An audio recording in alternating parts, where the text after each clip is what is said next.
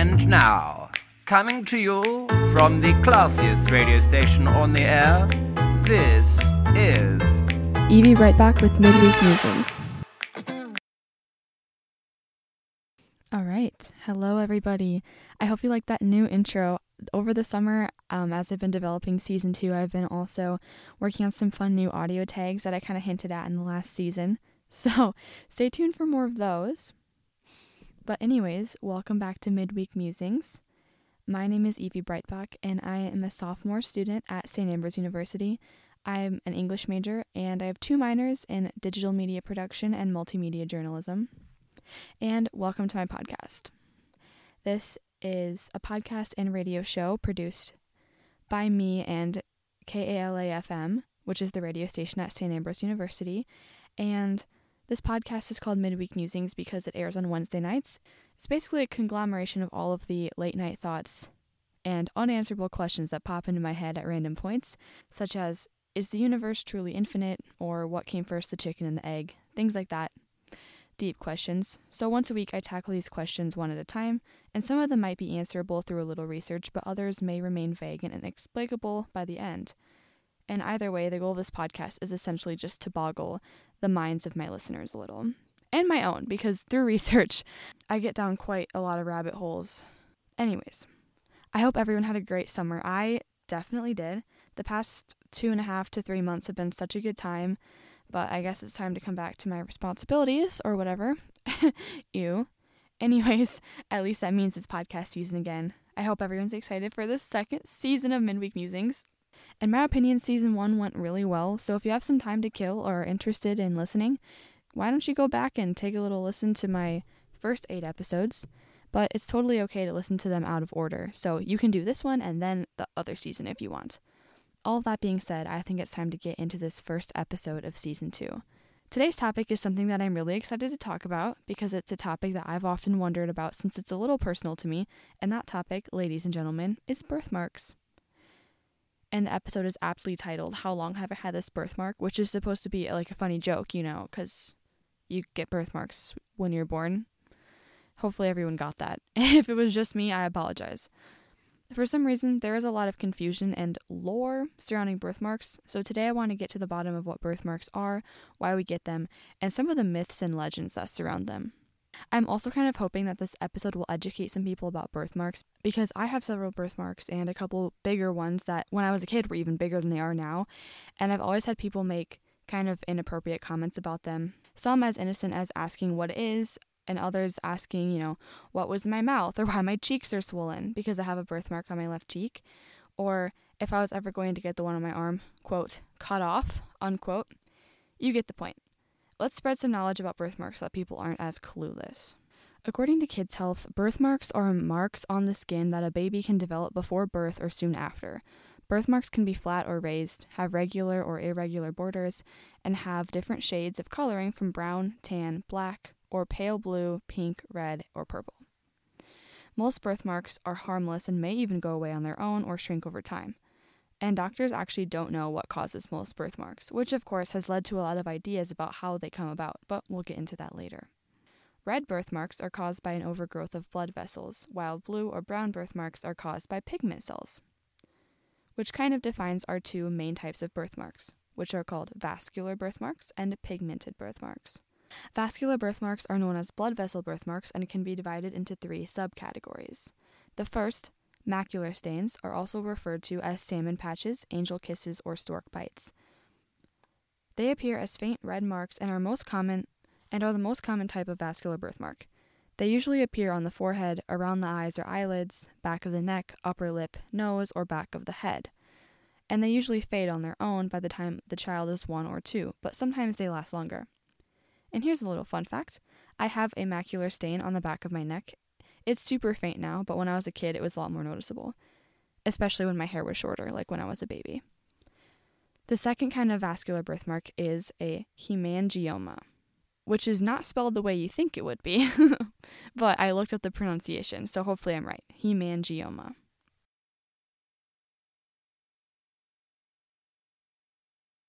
Hemangioma birthmarks appear as slightly raised and bright red skin. They won't be noticeable until a few days or weeks after a baby is born. These birthmarks are also referred to as strawberry marks, which I think is so cute because it makes it seem a little bit less horrible for a kid who has a hemangioma birthmark.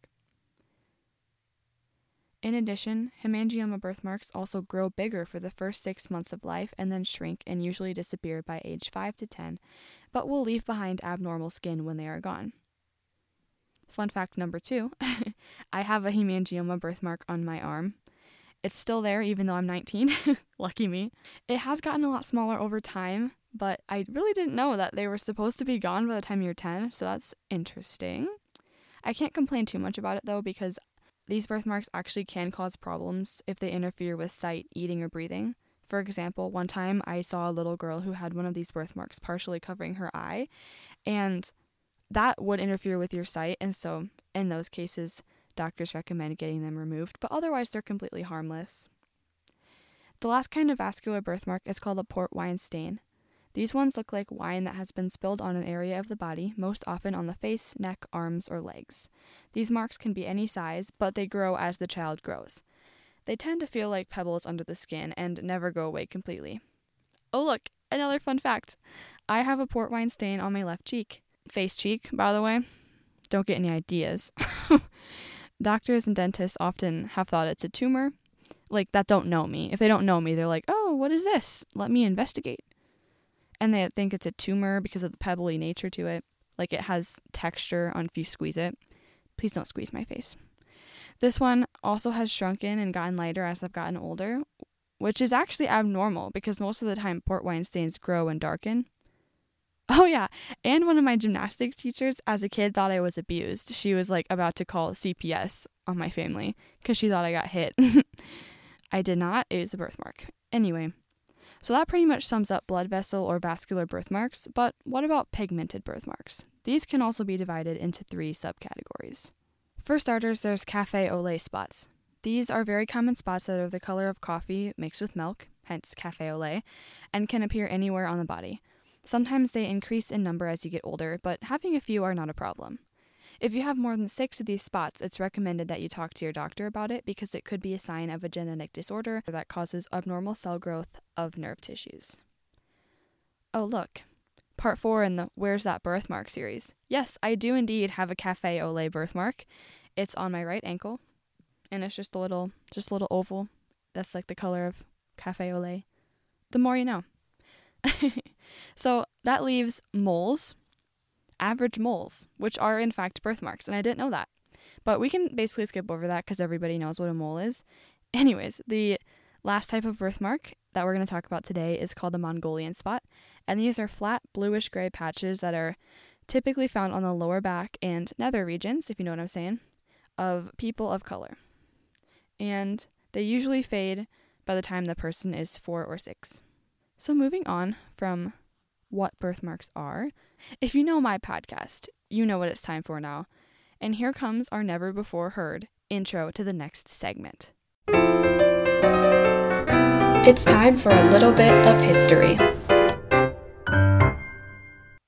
Yay! I finally did it. That was so exciting.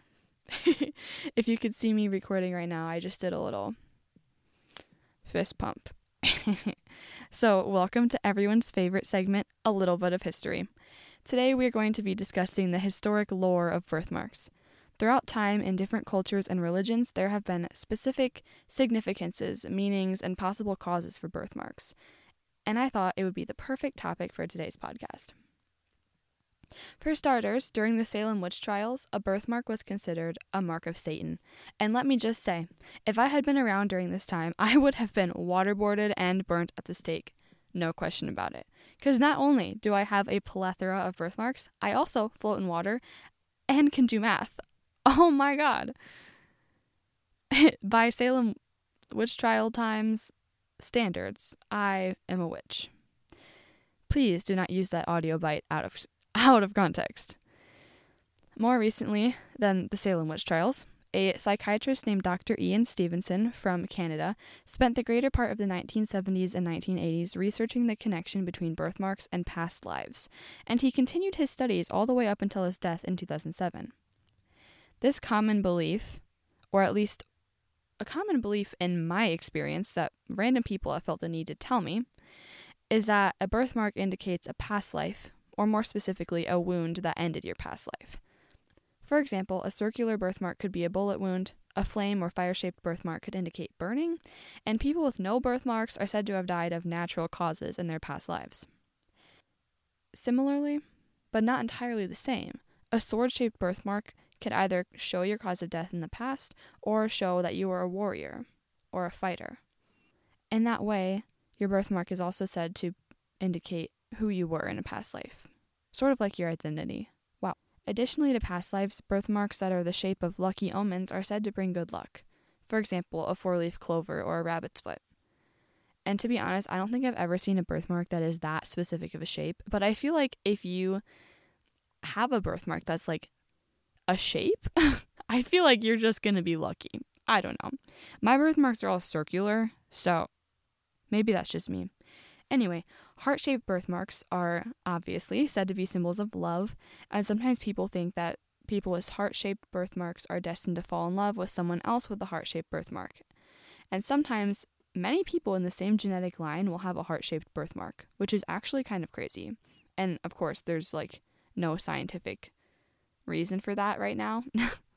As I said before, like no one really knows why you get them, but I feel like there has to be some sort of connection if multiple people in the same family have a heart-shaped birthmark. That's kind of cool. Finally, and this is a really cool part, birthmarks have been used to denote royal status. For example, some common people who disguise themselves as royalty, aka pretenders to the Russian throne, took power in the 17th through 19th centuries by using birthmarks as proof of their royal blood. People at that time believed that royals were born with markings on their skin that indicated royal status. According to British historian Maureen Pierre, who wrote a book on the subject called Pretenders, I'm going to shoot my phone. Who wrote a book on the subject called Pretenders and Popular Monarchism in the early modern Russia. The belief in this theory was so strong that these pretenders were actually able to take over the Russian throne in 1605. And for people with birthmarks, I think that's just a fun little fact right there. Anyways, that's fun, but here is my most favorite piece of birthmark mythology, and this one's from my sister. In Chinese culture, it is said that a birthmark on your tummy means you're greedy. Just thought I'd throw that out there for you. Alright, now that we've discussed many different things that birthmarks could mean, to be honest, I really don't realistically believe that any of the birthmark lore is true, but it makes me feel special and quirky to pretend that I've had several traumatic endings to my various past lives. And I guess you never really know if any of this is true, and I think that's why it's fun to talk about.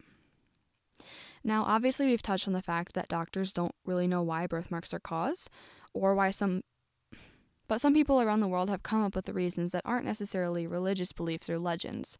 I would just call them myths. Some people claim that it's the mother's fault when the child gets a birthmark, whether it be activities she engages in, food she eats while she's pregnant. These people are convinced it's the mom's quote-unquote fault.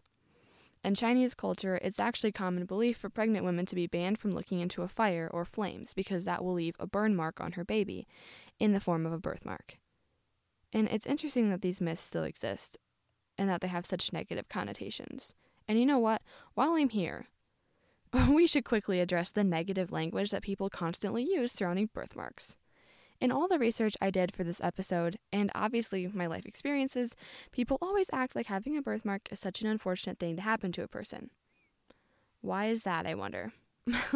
Yeah, sure, I've had some bad experiences, and sometimes birthmarks can be unfortunate, like the little girl with a birthmark over her eye. Like, that is actually a problem. But if it's not interfering with any, bodily function, then whatever, it's just a cosmetic thing at that point. They're not a bad thing. They're just a part of you. And these medical websites that I was looking for this information always included a portion on how to get them removed, like who to go to, when to get them removed, like when's the best time in your life, how to get one removed from a baby. And maybe, I don't know, maybe we don't need to be telling people that, because then it's just perpetuating this idea that we're not supposed to have them, even though, there's nothing that you could do differently to prevent getting a birthmark. It just happens. It's literally just chance. That's just Evie's 2 cents. I hope you liked that little audio tag. Probably going to be using that one a lot since I oftentimes include my opinion, which is kind of the point of this podcast, but whatever. All right, so to kind of wrap up this episode, even though we can't be sure if any of the lore and myths are true, of course, that's how it always ends on Midweek Musings, I would like to leave you with one final legend to take with you as you go about your day. In some European countries, it's considered extremely lucky to touch someone with a birthmark. So, for your own sake, highly recommend touching somebody with a birthmark today.